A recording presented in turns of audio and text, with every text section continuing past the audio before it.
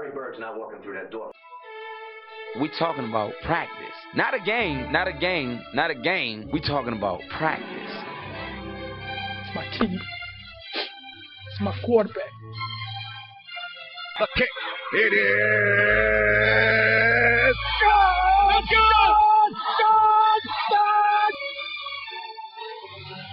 To be the man, you gotta beat the man. The 2-1. Swung line drive left field. One run is in. Here comes Green. Here's the front of the plate. He is safe. Braves win. This is the Powers on Sports podcast. I'm Jason Powers. Welcome back to the Powers on Sports podcast. Before we get to our episode this week, I want to mention our sponsors. First off, if you want to reach out to us on Twitter at JPoSports. Let us know what you think, how we're doing. Got any suggestions for us, topics you'd like to see us cover. And now to our sponsors. Titan Home Lending. If you are anywhere in the state of Florida and you need to get financed for a home purchase, for a refinance, for a renovation, reach out to me at Titan Home Lending, area code 205-790-1404. We work with veterans, first responders. We have access to conventional loans, FHA loans, VA loans, jumbo loans, and everything in between. So reach out to us at Titan Home Lending, 205-790-1404, and let me put you in that home of your dream. Ultimate Health Plans. If you have a relative or if you are of the age to take advantage of Medicare benefits, reach out to Patrick Highland at area code 813-966-1052 for all of your Medicare needs. All right, welcome back to another episode of the Powers on Sports podcast. I'm your host, Jason Powers, down here in Tampa, Florida. Appreciate you finding us on the variety of podcast platforms that you may be on: Apple, Google, Stitcher, Pandora, everything else that we're probably on. So thanks for finding us. Remember, subscribe, rate, and review when you're done. Tell your friends. This episode is going to be very centric around the NCAA tournament. We're going to go through each bracket with my guests. We got TJ Reeves, the man of many, many talents, from the Coast to Coast College Basketball Hoops podcast to the Three Dog Thursday podcast to his. Tell me the name of your boxing podcast, TJ. I got more podcasts than I think I have family members, and I got a lot of family members. Thank you. Good to be with you. Big Fight Weekend is the boxing podcast. So we mix it up with boxing. We mix it up with underdogs on Three Dog Thursday. We got to talk some college hoops, and I know you were getting to it. BUCCANEERS, go Bucks as well, my friend. Yeah, last but not least, TJ is the sideline reporter for the Buccaneer Radio Network. He was at Super Bowl 55. He's got the vest. I was told he's got the vest on the wall from the children, with a nice gift from the children. Yes. With his Super Bowl media vest what's the word I'm trying to think of? Put on the wall in a nice frame. Right. I got a good memorabilia piece there. So they surprised me for my birthday and took care of that. And so I can relive Super Bowl 55 anytime I want by looking at the wall. It has finally sunk in, I think, that all of that happened. And we really did witness Tom Brady leading the Buccaneers to a Super Bowl in Raymond James Stadium. And now I know you want to mix it up about free agency and everything that's going on. Yeah, I mean, let's get right into that. Today was day one of the quote unquote tampering period that people can allegedly make a deal, which those deals were made probably a week ago. So some very active teams. The two big probably winners of the day, honestly, are probably the Buccaneers signing Shaq Barrett, Gronkowski back in the mix, and the New England Patriots, who went out and spent a boatload of money on 3 or 4 different guys. It's a potpourri, and it's a Golden Corral Sunday after church buffet of free agent spending here in the National Football League day one. And the happiest guy in the country has got to be Drew Rosenhaus. Yeah, he's making a lot of commission money. I think Warren Sapp, we're taping this on Monday night, Warren Sapp tweeted, Drew is still winning, and Rosenhaus was Sapp's agent for all those years. And somebody had put Rosenhaus has made over $250 million worth of contract money for his clients today. Not all with New England, but every which direction. So, yeah, it's definitely been interesting. And if you're a Buccaneer fan, let's bring it to what you brought me on here for. You got to be thrilled that your top three priorities in whatever order were Chris Godwin, Shaq Barrett, and Lavonte David, and you're going to keep all three of them. That is home run, mixed metaphor, after home run, after grand slam to keep all of those guys under the cap. And again, kudos to Jason Light, to Mike Greenberg, the entire staff working the cap for the Bucs to have the room to be able to do it, Jason, because there was a lot of concern, especially with Lavonte David and Shaq Barrett potentially ready to hit free agency, that one or both of them would be gone. Absolutely. And just later this evening, they just re-upped Gronk. They got Gronk for another year at $10 million. So, and again, the one more guy they're probably going to really want to get back in the mix is probably Ndamukong Suh. He's probably the last guy that, and again, that may be another week or two down the road. Who knows what his schedules and timeline is, but Suh's the last guy they probably want to get in the mix. But do you believe that Suh is going to be the bigger priority than Leonard Fournette or Antonio Brown at this point? And you can't sign all of those guys. No. And I don't know who takes what. Suh took less money to come back on a one-year deal. Antonio Brown obviously took the bare minimum on an 8-game regular season contract because he had been suspended by the league. Fournette is an interesting one. I would love to see him back on a 2-year deal, but you were trying to coach me up on the cap that the Bucs may not even have enough money. Can Fournette get an extra value meal at McDonald's from the Buccaneers right now and get him back in the fold? Or what is left to pay him? I would love to have that guy back. And you would know better than me. I think they think highly of Keyshawn Vaughn, the 3rd-round pick from Vanderbilt, to go along with Jones, where if you got those two, maybe you don't need Fournette in year 2, especially year 2 for Keyshawn Vaughn. Well, I think it's a good point, and he's cheaper. Yes. And you gotta think that way with some of the. I mean, you've got an offensive line right now that's tying up like $35 million literally of your cap or something like that. You've got a quarterback tying up over $30 million. You've got now 2 receivers tying up like $35 million. You got to have guys, Scotty Miller, Ronald Jones. I mean, just go down the list. William Golston costs some. I'm trying to go off the top of my head here. Some of those guys in the secondary. Winfield's a rookie. It's making 2nd-round money. Not a lot of money. A couple of the other DBs. But yeah, so a couple of the DBs that you look at, like Mike Edwards back in the secondary, or Jordan Whitehead, they're not making a bunch of money. You got to have some of that to make it work under the cap. But again, they've done an amazing job just to try to reload and win another Super Bowl.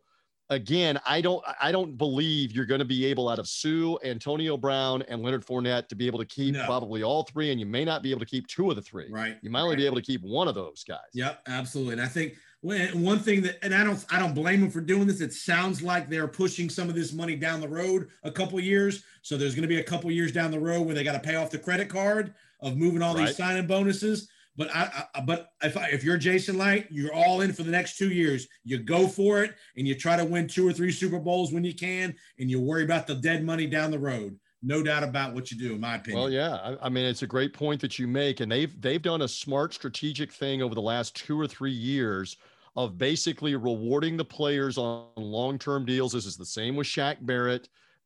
Eventually, if Godwin gets a long-term deal, which, again, to clarify for the fans, the franchise tag keeps him off the open market, and it guarantees him in the top 5 of the average of NFL receivers. So that's somewhere around $16 million. But what that means is the Bucs can still give him a new deal that lessens his cap number for 2021, still gives him a bunch of overall money. But what they've been doing is usually by year 3 of the deal, the guaranteed money is over with. So now the player has incentive to come back to the table, renegotiate. They can on their end say, okay, you're not worth it anymore. We're going to get rid of you. They're not strapped the way, let's say, that the New Orleans Saints are strapped. That's and the Saints have been having to just chop every which direction. And they made a big move tonight, just a little while ago, getting Jameis Winston in the mix for another year to compete with Taysom Hill. I, like you, with Drew Brees retiring, I would bet there was a strong assurance from the organization in New Orleans. Hey, Jameis, do what you're supposed to do, and you'll probably win the quarterback job. or at least you're going to get the chance to compete. I cannot believe after he sat third string and behind Taysom Hill when Breeze was hurt as the backup on a 1-year, $1 million deal, that he comes back to the same situation without an assurance I can compete for the starting job. Right. When he could have gone probably to a couple of other places with the same premise of compete for the starting job. And we'll see. And of course, that's a division rival. Who knows? I do know this, that in the Buccaneers case, there had been so much debate for so long about whether or not this team could take off, could flourish, and what would happen with Jameis Winston. We now know conclusively Tom Brady led them to the Super Bowl, indisputable. We know that Jameis Winston couldn't see the field except for the one playoff pass, ironically, against the Bucs. Didn't see the field basically at all on a 1-year deal. And now the best that he can do is come back to the same team on like a 1-year, $5 million deal. That, I mean, now the history has shown us what actually happened with what we were debating there for about 2 or 3 years about whether another quarterback could come in and win, and could Jameis go get big money and be a star somewhere else. That's to be continued at best for Jameis Winston. And give the Buccaneers, last thing, we'll move on, give the Buccaneers front office credit. They could have easily in year 4 extended Jameis 3 or 4 years like most teams do because of the perception he's the number 1 pick. They cut their losses. They realized they weren't going to win the championship with Jameis. Smart. I mean, it's a tough business, and they made a strong statement by saying we're going in a different direction. And they did reward him. I know what your point is. They gave him a 5-year option deal that was worth like $20 million, but the leash was so short, right? And it was basically, if Bruce Arians and Byron Leftwich cannot come in here in year 1 and get through to you on don't throw it to the other team, then you're beyond help in this situation, and maybe for good, on don't throw it to the other team. And he kept throwing it to the other team maddeningly. And a playoff caliber team went 7-9 again. Maybe I haven't emphasized it enough on the Powers on Sports podcast because he kept throwing it to the other team. And one of the best things that Tom Brady did, if you haven't gotten the vibe from me, is he didn't throw it to the other team on a regular basis. He threw it to Evans and to Gronk and to Godwin and to the Antonio Browns and the Leonard Fournettes who play for the Buccaneers, and it made a big difference. It wasn't the only reason why the Bucs won, but I mean, I still go back to the NFC Championship game where Brady threw the interceptions in the second half of that game and threw 3 of them. And everybody was up in arms. Only threw 3 interceptions in a game they were winning, in a game they never trailed in the second half. And I said to everybody else, yeah, but what about all the other games down the stretch of the season and in the playoffs where he didn't throw a single interception in any of them? Jameis Winston couldn't go 2 games without throwing a pick. And usually it was 2 or 3 of them over the 2 games, or maybe 3 of them in 1 game. So that was the trade-off. It was a big difference. It's not the only reason they won. And good for Jameis if he can get in there and succeed. But I have a feeling the Buccaneers will be highly motivated against him. If he does get in there, it will be interesting. All right, let's transition to the March Madness, a time we both love. I know you're doing a ton of content all week on the tournament picks, 3 Dog Thursday, all that good stuff in between. Quick thought on coaching change. Archie Miller out at Indiana. Wow, you were right on this with your work at the end of last week with my buddy Deshaun Tate. That's arguably the premier job that is out there now that is open. And Archie Miller, again, results-oriented business. You keep losing and you're not in the NCAA tournament in Indiana, you're going to be gone. I mean, there's not just an expectation of being in the tournament. There's an expectation of being in the Final Four and winning it. Winning games. And Hoosier fans not even been in the dance. She doesn't have a dress. What is it, 4 years, 5 years? Didn't make the tournament. Are we going back to Bobby Knight? What are we going back to the last time they were there? Okay, Tom Crean had them there. Kelvin Sampson. Indiana is now open. I know Minnesota made a coaching switch, and there's probably a couple other ones that are coming too right after the season. So yeah, but Indiana will be a plum job. I know you're pumping on the name Steve Alford. I heard he was out today. They said he was out of the mix. And so, and it may be that Alford so soured on not getting the job that he once and for all has said every which direction. I'm not taking it. I'm not willing to come back. I still remember quick story. I remember sitting in Indianapolis, 2006 Final Four when they had fired Mike Davis and they had not yet made a hire. We were there in the heart of Hoosierland, and you're familiar with it. You were in grad school at Indiana. And I said over and over again, doing work for Sirius XM satellite radio live there at the Final Four where the Gators eventually won their first of 2 national titles. Indiana would be nuts not to bring him back, because Steve Alford could go into every home across Indiana and they know who he is. The dad knows who he is. The granddad knows who he is, because he was a high school hero. He was an Indiana basketball hero at IU in Bloomington. And the athletic director, I'll name him, Rick Greenspan, was the athletic director at that time, and you know that name. Yep. And Greenspan did not like Alford, had an ego, did not want to hire him, and Greenspan was fired probably within 2 or 3 years of hiring Kelvin Sampson, and Sampson was in NCAA trouble, and that was the end of Greenspan. How might the world have been different if it had been worked out? I just know this too. College basketball is not better with Indiana being in the toilet. No. College basketball is not better with any of the blue bloods of football or basketball. If Alabama is bad in football, or UCLA's bad in basketball, or Michigan's bad in football, or, pick one, Duke this year misses the NCAA tournament, that's not good for business. So you need Indiana to get back. Big time. Indiana, Kentucky, Louisville, Duke, all at home. Well, and how about in that region? You know this again, and we are coast to coast on college basketball, coast to coast. And I brought this up on the show today. Thank you for the plug. It's on podcast form, college basketball, coast to coast, and on TuneIn. We're streaming with different shows, preview mode all week. We'll be on with recap shows, live stuff around the NCAA tournament, etc. So we were talking today about if you live in Kentucky and Indiana, your lifeblood is college basketball. Yep. No Louisville, no Kentucky, no Indiana in the NCAA tournament. Notre Dame. And no Kentucky Derby to pass the time. Yep. No nothing else. Man, it's going to be tough for them to do. And the tournament is entirely in Indianapolis while they're going to play games at Assembly Hall while Indiana's not even in the tournament. Wow. Yes. And Purdue gets all the love now. Purdue's the only Indiana team in, so they're going to get all the love. So, all right, selection committee. Any beefs that you had with what the committee did or didn't do? The only qualm is with Louisville's resume being as strong as it was, and they're not in. And by the same token, you can make the argument for Wichita State, make the argument for Drake, make the argument for Utah State. 3 mid-major programs all got an at-large bid. Good for them. I want to see cross-section. I want to see some other teams get a chance. But Louisville had 4 wins against the RPI, or the power ranking, the net power ranking top 50. They had 4 of them. Yep. Wichita State only had 1. Drake only had 1. So it's not about wins and losses only. If you're keeping Louisville out, that would probably be the only one. It is interesting. Our buddy Deshaun Tate brought this up.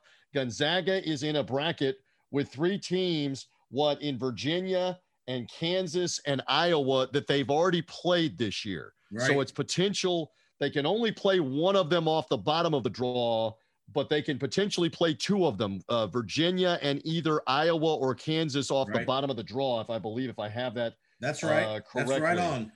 Yeah. But those are all potential rematches. And so you couldn't put some of that in a different bracket or look at that and say Gonzaga's already played these teams. And maybe they did peek at it. And thumped them, not just barely. Yes, they did. Thumped them, all 3 of them. Maybe they did peek at it, and maybe they do they do look at this stuff. I mean, again, I've got buddies in Chicago. All right. Yes. In Chicago, they've only been talking for the last 2 months about Illinois winning the Big Ten and about Loyola of Chicago being back in there. And it is not a stinking accident. It is not a coincidence that they're lined up with each other for the second round. Illinois is the 1 seed in that Midwest bracket, and Loyola of Chicago in the battle with Georgia Tech. 8. If they win, the 8-9 game would play each other. So again, the committee does look at this stuff. Absolutely. So any notion otherwise, they look at this stuff. One more. You didn't ask me this. UCLA is playing Michigan State on Thursday night at 10 Eastern time, 7 p.m. in the Pacific time zone in a standalone situation because there's going to be 3 million more people watch UCLA in the West in prime time in the West. They absolutely looked at that as a matchup to put the first 4 into motion. Yes, money. If that game is on Friday at 3 p.m. Eastern time, right? There's not 3 million extra people watching UCLA that live in Southern California, the state of California, and in the West. Absolutely. So that's their motive. So there's some qualms, but minor ones for the committee. Yeah, for me, 2 quick things. One, Michigan State. Why is Syracuse not in that play-in game instead of Michigan State? Michigan State's beat 3 teams in the top 5 in the last 2.5, 3 weeks. Syracuse has 1 good win against Carolina by 2 at home. So to me, that's 1. 2, back to your West region, Virginia, Kansas. Why are you putting 2 potential COVID teams in the same bracket? Yeah. Both of them have admittedly publicly announced they're having COVID issues and that who knows what their travel schedule is going to be. They're both in the same region where theoretically, if there was an outbreak, you'd have the 69 and 70th rated teams sliding into their spots by tomorrow and playing in that region. How you don't split those 2 teams up? I agree. It's a great point. And again, we should qualify this depending on when they're hearing the podcast later in the week. At the time we're taping, they got 4 teams on standby. Louisville is it's like the airlines. You're waiting at the gate, waiting to see is there a seat for you on the plane. So it's bizarre, but these 4 teams are waiting. It's my understanding they went to Louisville. So they went to Indianapolis, Louisville. What is it? Ole Miss, St. Louis, and Colorado State, right? Yes. All right. So they're just sitting and waiting. Is somebody COVID positive? But here's the other thing. By midnight, and the audience is going to know this, either 11 p.m. or midnight on Tuesday, they've now said the bracket locks.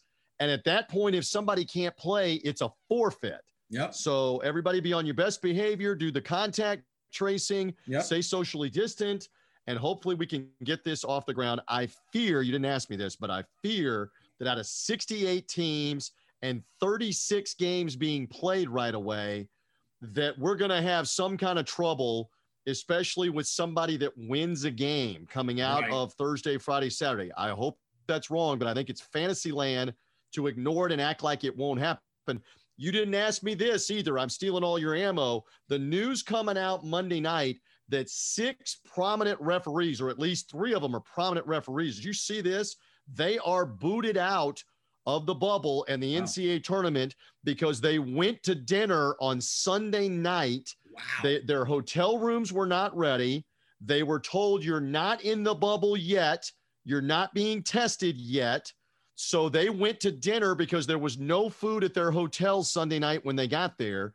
One of them, when they come back to the hotel, takes a rapid COVID test and is positive. Wow. They've now all been to dinner. He took a confirming test Monday. He's positive. They're all out. This includes John Higgins. This includes Ted Valentine, who've worked multiple Final Fours. They can't ref. All right.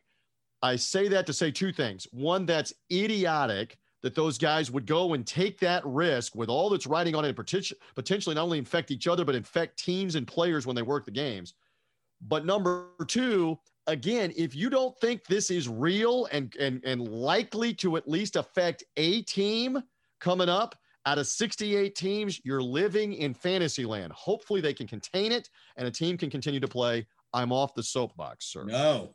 Those are big. I mean, if you're not in the officiating world, Ted Valentine and John Higgins are Final Four guys all the time. These are big-time officials. We all know Ted Valentine. If you watch college basketball. They sent him home, not just for the first weekend, but they said you're done. Wow. And Higgins has worked 6 Final Fours. I think I have this right. And Valentine's worked like 5. Yeah. And there's another official in the group that's worked like 3.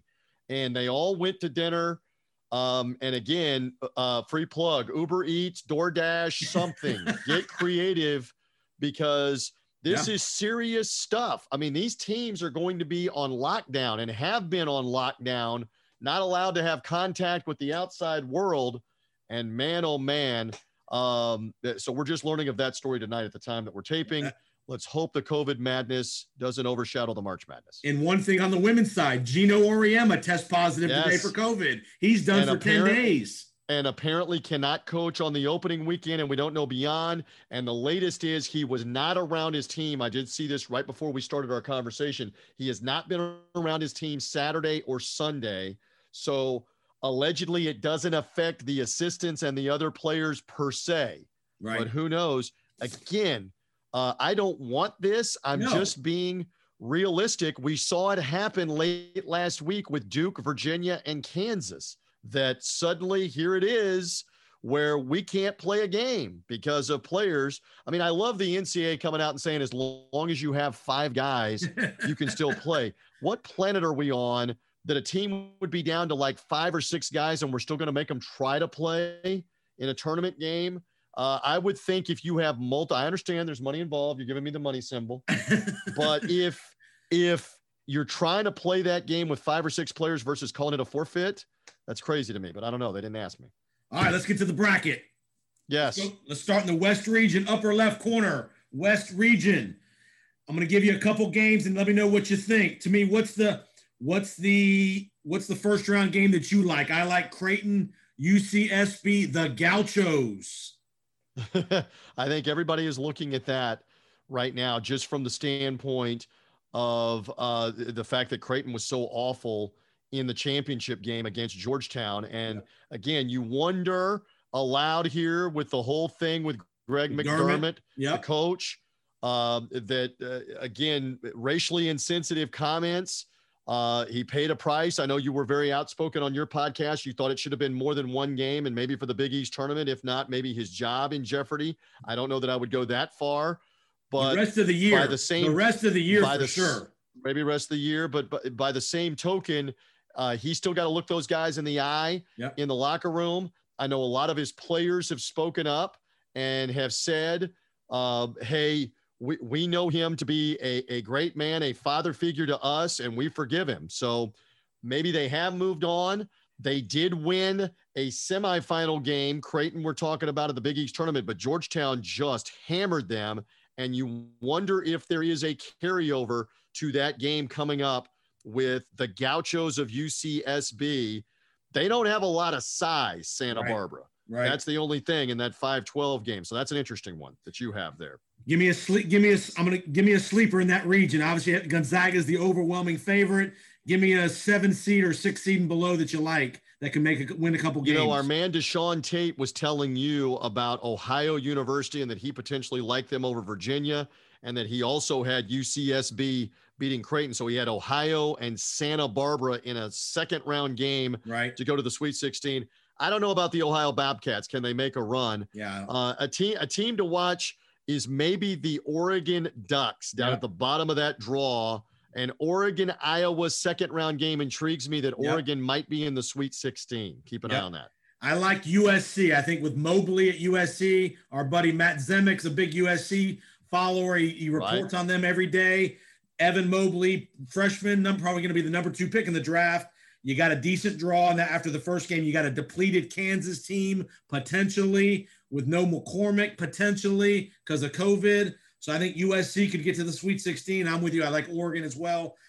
I don't like Iowa does not play much defense. That's the thing that concerns me about Iowa. The one thing is you talk about NBA caliber talent like with Mobley. Luka Garza's phenomenal, can shoot from the outside, can post you up, big body.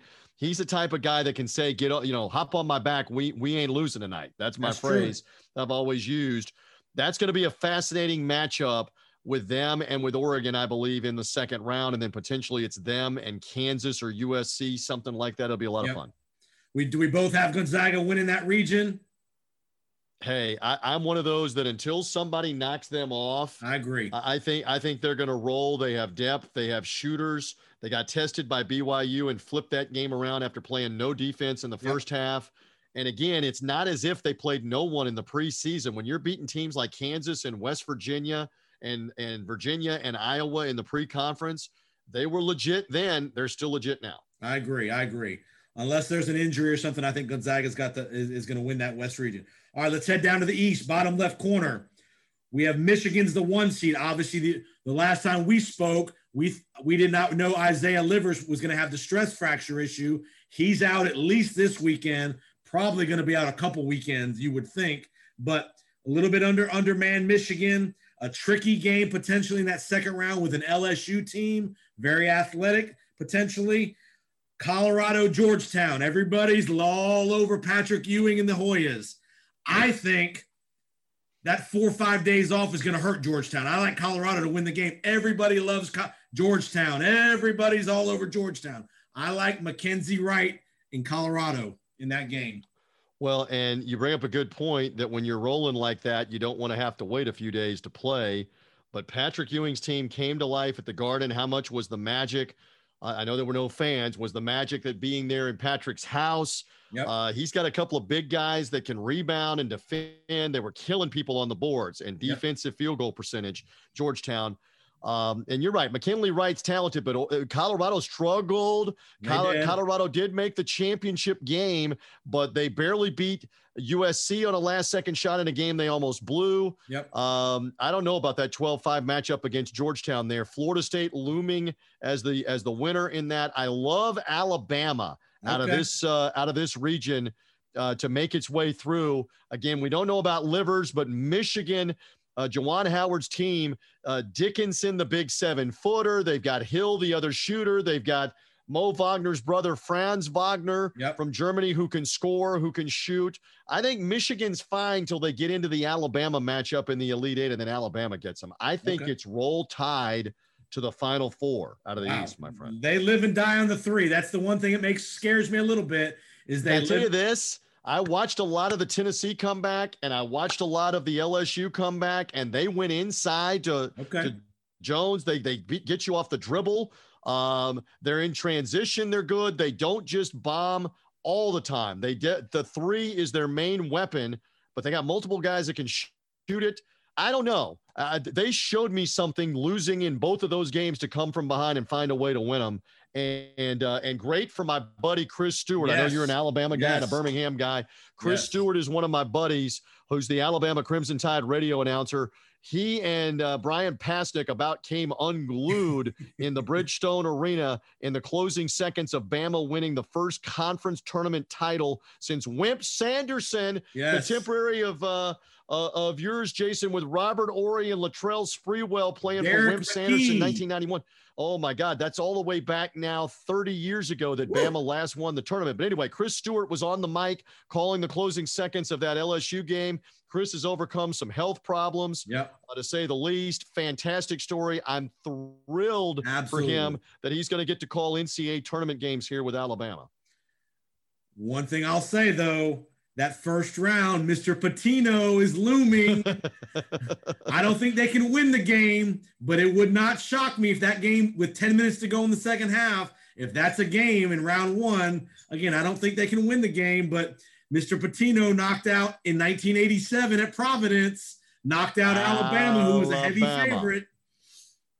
And Billy Donovan and company, and he made we'll see. I'm just double checking for the tip time on that one, and I don't have it in front of me. That is actually a Friday. It's actually a Saturday afternoon game. Iona and Alabama. And Iona, again, was ravaged by COVID positive tests and missed like 7 weeks of the season in 2 different stoppages. But, man, did they put it together in March. You just wonder, are they ready for the athleticism and the depth of Alabama? And that's for a lot of these teams that go up against a big boy, an ACC. I mean, it's like North Carolina, Greensboro, all right? Back up to the top half of the West bracket.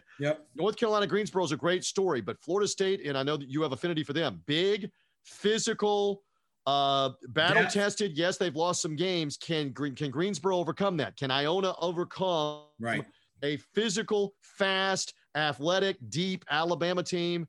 It's such an advantage for the bigger boys that you almost have to play a perfect game. It has to be a combination of you sleepwalking, not shooting well. The other team matches up well. The other team shoots well, plays with confidence. There's like 5 ingredients in the upset that have to come into play. I just don't know if it's there for Iona. Pitino made a great comment last night. He goes, Billy Donovan's not walking through that door. Exactly. The famous Larry Bird. He was at Larry Bird's not walking through that door. Because of all the problems he was having with the Boston Celtics. And Billy Donovan helped him against Alabama in the NCAA tournament. We're old enough to remember that. How many people in the Powers on Sports podcast audience remember 87 and Billy Donovan and Delray Brooks? Delray Brooks and who else shooting threes? He embraced the three 35 years ago, Rick Pitino, to help them get there. I'm going to give you two teams. I think one of these two teams will be in the Final Eight. Texas, Florida State. One of those two is going to make a run, in my opinion, in that region. I got an Alabama, Michigan, but I do have Texas and Florida State in the Sweet 16 in that matchup. Shaka Smart's team. Again, here we go with no mere coincidence that it's Texas against Abilene Christian. I was saying this to a couple of friends of mine. The other 14 seeds are Morehead State, Eastern Washington. Let me make sure that I have this correct on who my other two are. Colgate. Yes. Morehead State and Eastern Washington, along with Abilene Christian. Yes. Which one would have zero interest to people in the state of Texas? Yes. Out of the four, which one would have the most interest to the state of Texas to play the University of Texas? And Abilene Christian just happens to be that matchup as a 14 seed. I got you. All right, let's go to the Midwest. To me, I think this is a rough region. I know Illinois is the 1 seed and the favorite, but you got Tennessee, who's a really good team, Oklahoma State, potentially a West Virginia, and then at the bottom, San Diego State is good out there. They are. Houston, it's loaded. Rugged. I agree. I think you got a very rugged. That could be a very physical, rugged region. That there could be some carnage in that region. You got Cade Cunningham and Oak State. Georgia Tech Loyola. That's going to be the first 1 to 50 wins that game. I mean, in round one, both those teams. I mean, how about Georgia Tech's not been in the tournament in 10 years? They were so good in the 80s and the 90s. Heck, Loyola Chicago was in the Final Four back 3 years ago as a program, since Georgia Tech's even been in the tournament. That's a first-round matchup. Oregon State, who won their way in, a team that wasn't even in the NIT, just like Georgetown. Oregon State was not even going to go to the NIT until they won 4 games. They won 3 games in 3 days, but they won 5 games at the end of the year, 2 at the end of the regular season, and then the 3 straight in the Pac-12 tournament. They could give Tennessee some problems. Liberty could give Oklahoma State some problems. Syracuse, with the length and the 2-3 matchup zone, could give San Diego State some problems. Morehead State's got a couple of bigs. They can play with West Virginia. That is a loaded Midwest regional. You're absolutely right. And to me, one of the best second-round matchups might be Tennessee, Oklahoma State. 2 teams that people could argue could go to an Elite 8 Final Four situation. Both those teams are really good teams. You got great coaches there. Rutgers, Clemson, I like Rutgers. Houston just kind of laying in the weeds in your neck of the woods, the AAC. I know your Memphis Tigers lost 2 excruciating games to them. Do I have to talk about it? They stuck the dagger in my Tigers, and they pulled it out and stuck it in them again in the AAC semifinals. Sasser hitting the shots. They got Gresham underneath. They got an experienced coach who we already referenced in Kelvin Sampson. Houston was probably Sweet 16 Elite 8 caliber a year ago with these guys, and there was no tournament. There's no reason to think why they're not going to be Sweet 16 Elite 8 material here. In fact, look out against Illinois if it's an Elite 8 game, if Illinois gets there. Illinois, again, big, deep, probably going to be in the Elite 8. Maybe they got too much for Houston, maybe not, but it's going to be fascinating out of that bracket to see if there aren't some upsets. And maybe a couple of teams that sneak into the Sweet 16. They're going to be upsets. Is it an Oregon State continuing their magic? Is it a Liberty? Is it a Morehead State? Is it a Syracuse? Remember, Syracuse had a run to the Final Four, 2016, right? Where they were a double-digit seed. I'm not saying this team is capable of that, but don't count them out for winning a game with San Diego State head-to-head. And who would have ever thought the best player on that team is the coach's son, Buddy Boeheim? The guy is a sniper, man. He's like a 6'6". And just one more. You bring up a great point. He's a great outside shooter. Syracuse has been playing much tougher competition theoretically here in the ACC, and that may mean something against San Diego State. Although the Aztecs, again, were very primed a year ago, and a lot of the same players are back. We'll see on that. I'll give you a quick story, too, on Cade Cunningham and how one guy can carry you. We were talking about that with Luka Garza and Iowa. and I know I'm going on and on, but he's worth watching it. I was watching the Big 12 matchup with Oklahoma State and their semifinal game with my father. My father, right? The game with Texas, and my father. We were watching this game. Actually, it was their game with Baylor, right? Okay, where they knocked off Baylor to get to the championship game. Right. My father had not seen Cade Cunningham play. My father is a big college basketball guy, but for various reasons, he's not gotten to see Cade Cunningham. And I was trying to educate him. And he goes, "Where is this guy supposed to be drafted?" And I said, "He's supposed to be drafted number 1." And he goes, "He's playing like it tonight. He's playing like the number 1 pick in the NBA draft. And if Cade Cunningham plays like that, Oklahoma State has got a chance. They've got a little bit of size and a couple other guys that can score to really be a surprise team and maybe challenge Illinois in that Midwest bracket, my friend." And the great thing about Cunningham, he doesn't have to score all the time. He's a great distributor. He just keeps everybody in their role, and he's just. And to your point on that, they played Oklahoma at home. And 2 days earlier, at the end of the regular season now, he had scored 40 at Norman to lead them. All right. 2 nights later, to your point, they're playing Oklahoma at home. He is scoreless with about 5 minutes left in the game, but he already had some assists and some rebounds. He got a couple of buckets. He had a great pass on an assist to help them win a close game. Yep. And he was fine with the fact I got 40 the other night and I scored like 6 or 8 in this game, and they found a way to win. To your point. Remember the Carmelo Anthony run with Syracuse back in the day. This could be that kind of run with a elite number 1 rated kind of player going to the NBA draft. So we both like Illinois to get out of that region. I don't know. Yes, I'll take Illinois, but I don't know that Houston doesn't end up beating them. I'm waffling big time. I'm like a politician here. Let's go Houston. Let's go Houston as a shocker over Illinois to somehow find a way. We'll see. I got you. All right, let's head up to the South. Last region. Again, you got some more. A lot of people aren't believing in Baylor. Baylor's the 1 seed. I think a great matchup in round 2 could be North Carolina and Baylor. You got the old school size of North Carolina against the guards of Baylor. Carolina's guards aren't great, but the big men for Carolina, they lead the country offensive rebounding. I think that's a very intriguing second-round matchup for Baylor and Scott Drew. Yes, and again, Carolina playing tough competition. Again, Baylor out of the Big 12 comes off of COVID pause, and they're playing West Virginia, and they're playing Kansas, and they're playing down the stretch of the season Texas, and just one huge game after another into the Big 12 tournament. And give credit where it is due to Scott Drew resurrecting that program. They've got 2 or 3 NBA caliber players on that team. So that'll be a lot of fun to watch them. I have them getting all the way to the Elite 8 game off of that. I love Winthrop as an upset-minded team with a damaged Villanova team. So does everybody else in that. Watch out also for another one, Ohio State at the bottom of that draw. I think Ohio State is going to find their way into that Elite 8 game ultimately with Baylor. Very interesting game close to home here. Florida Va-Tech in round 1. Florida's been up and down. Va-Tech's a pretty good team, ACC team. I think Va-Tech's going to get it done in round 1 against the Gators. And then Texas Tech, not as good as they've been in the last couple of years, but they're still a very rugged team. Texas Tech in that upper region could see Ohio State in the Sweet 16.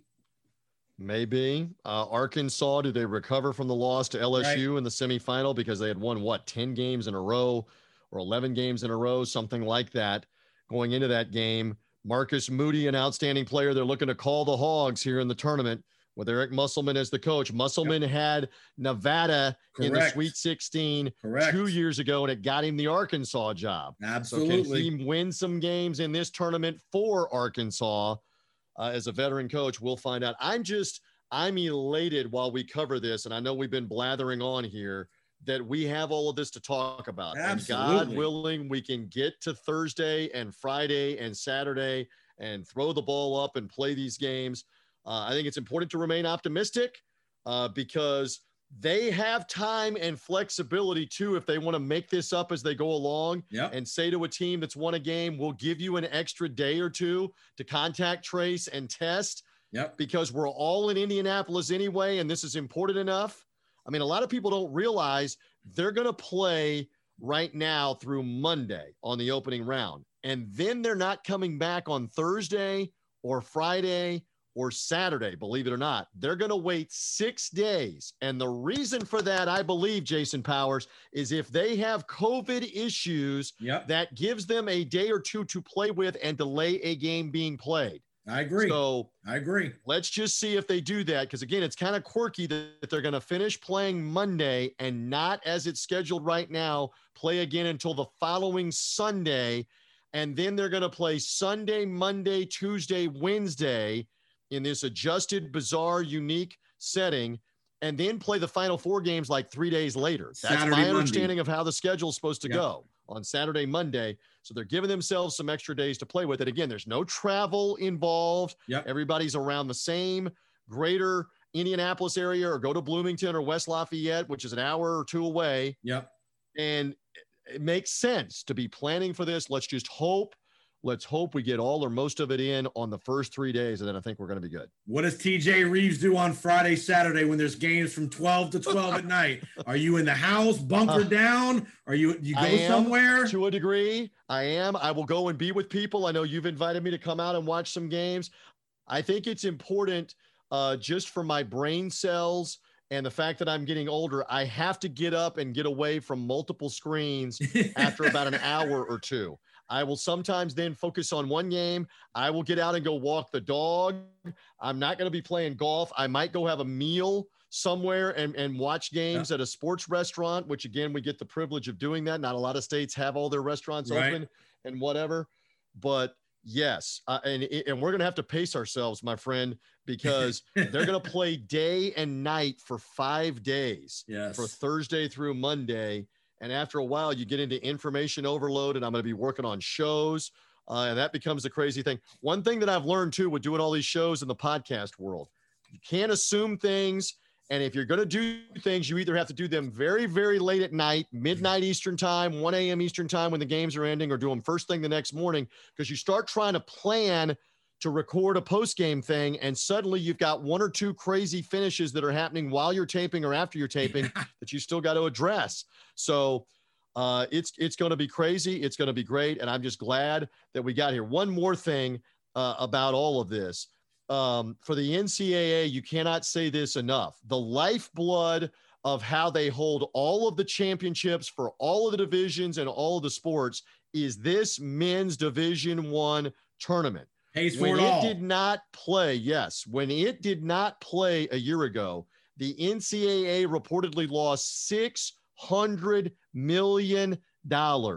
They are damaged financially. They are trying to make up for that to a degree with this tournament, and let's hope they can, because unfortunately the sports that are going to suffer are things like volleyball, pick one, track and field, and all the sports that benefit from the money that comes in from the NCAA tournament. So you're absolutely right to be signaling me all the time about the money sign that you've been signaling to me while we've been talking on this podcast. I'm just happy that we get this event, and let's get as much of it played and as many people to watch it, because there are thousands and thousands of NCAA athletes whose championships in things like golf, in things like baseball, tennis, in pick 'em. Yes, tennis.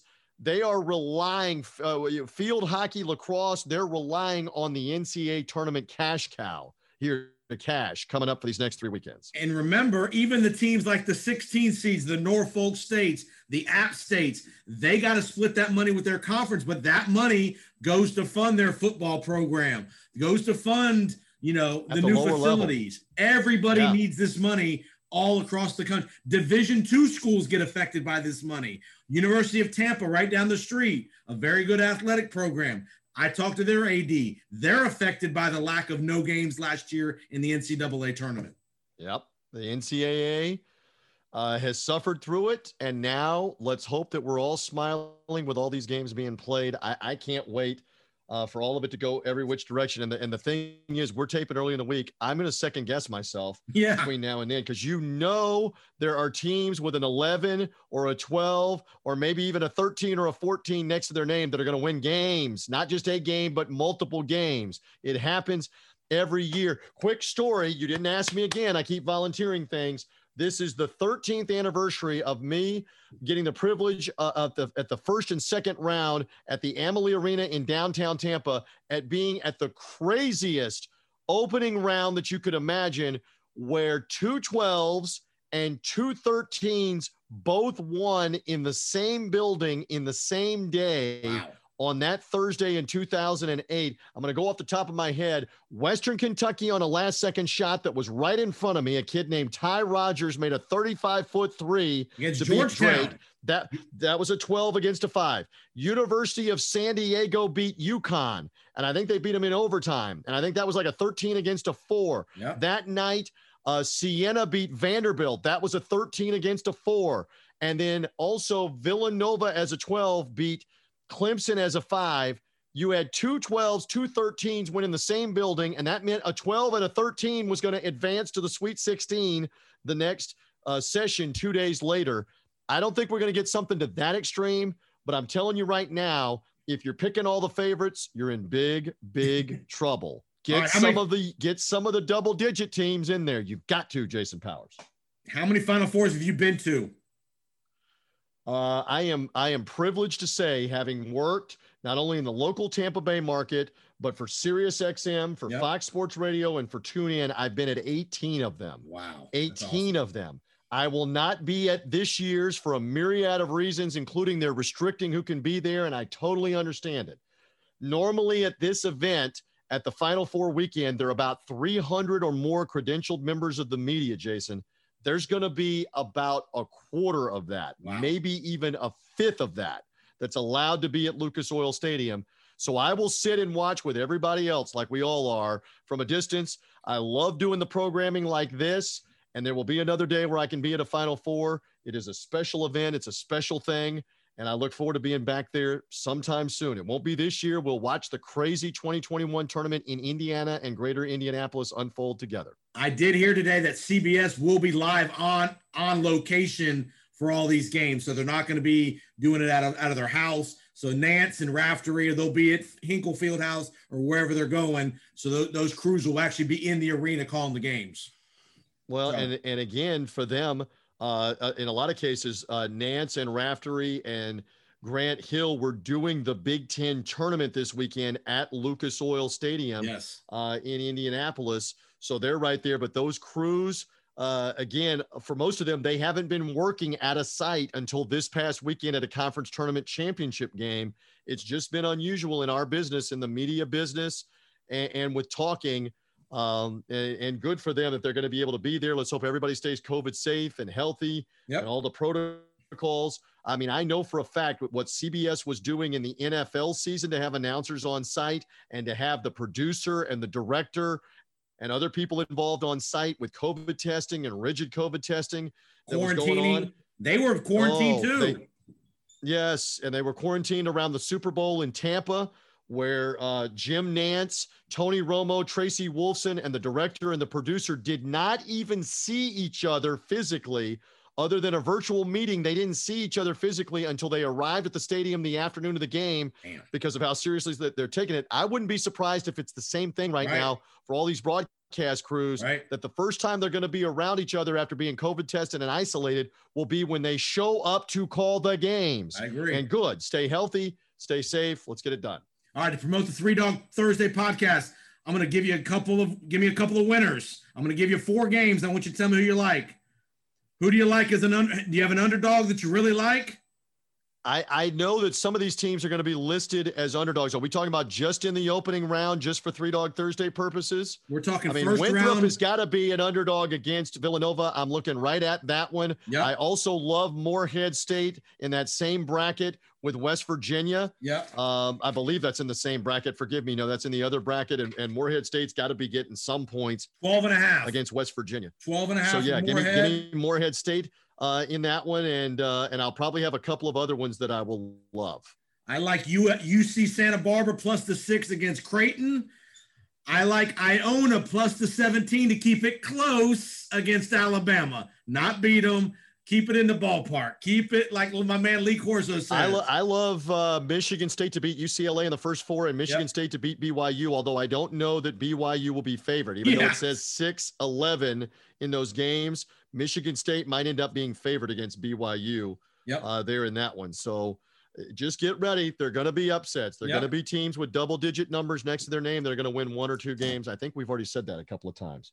All right, TJ, I appreciate the time. I know it's late. I appreciate you fitting me in. I know you're up and down the wall, busy doing all kind of stuff on all your different platforms. So one more time. If you can't tell, I love talking about this because you and I set out to go for 20 minutes, and on my clock, our 20 minutes turned out to be an hour, I think, or an hour and 20 minutes, which is fantastic. If you can't tell, I love talking about this stuff. I'm sorry, and I'm just so glad that we are talking about it. Yes. Because this time last year, the analogy I always give, it's like having a beautiful Thanksgiving spread ready to go, and somebody right before you eat it grabs the tablecloth and yanks it out from under you, and it's all over. That's what that was like a year ago. It was. We had nothing. So I will talk for hours on end about having something this time around, brother. It was a pleasure to be with you. All right, tell everybody where they can find your podcast one more time. Okay, so 3 Dog Thursday podcast will conveniently enough be out on Thursday, and we'll be talking some underdogs. My senior handicapper, Brian Edwards of MajorWager.com and Vegas Insider, and guests. We'll talk tons of March Madness. That's an underdog-themed podcast. College Basketball Coast to Coast is a daily show and podcast out on TuneIn and on Apple Podcasts. College Basketball Coast to Coast, search for it. Again, it's on the Tag Sports Group channel on TuneIn for free. Free app, free online. Go under Tag, T-A-G. The show starts at the top and the bottom of every hour. So if you joined it a little late, it'll start back over at the top and bottom streaming. Again, I've got daily programming on that channel with guests galore, preview mode, College Basketball Coast to Coast. Thank you for the plug, my friend. Absolutely. Again, appreciate you finding us on the different podcast platforms. TJ does an unbelievable job. We'll have him on hopefully at some point later in the tournament. But have a great night. Get your brackets in on time. Do what you got to do to stay safe. If you go out places, be respectful of people around you. Do what you got to do to keep everybody healthy because we all want to watch basketball. We don't want to be sitting in our house with the doors locked. So have a great week. Good luck on your bracket, and we'll see you next time on the Powers on Sports podcast.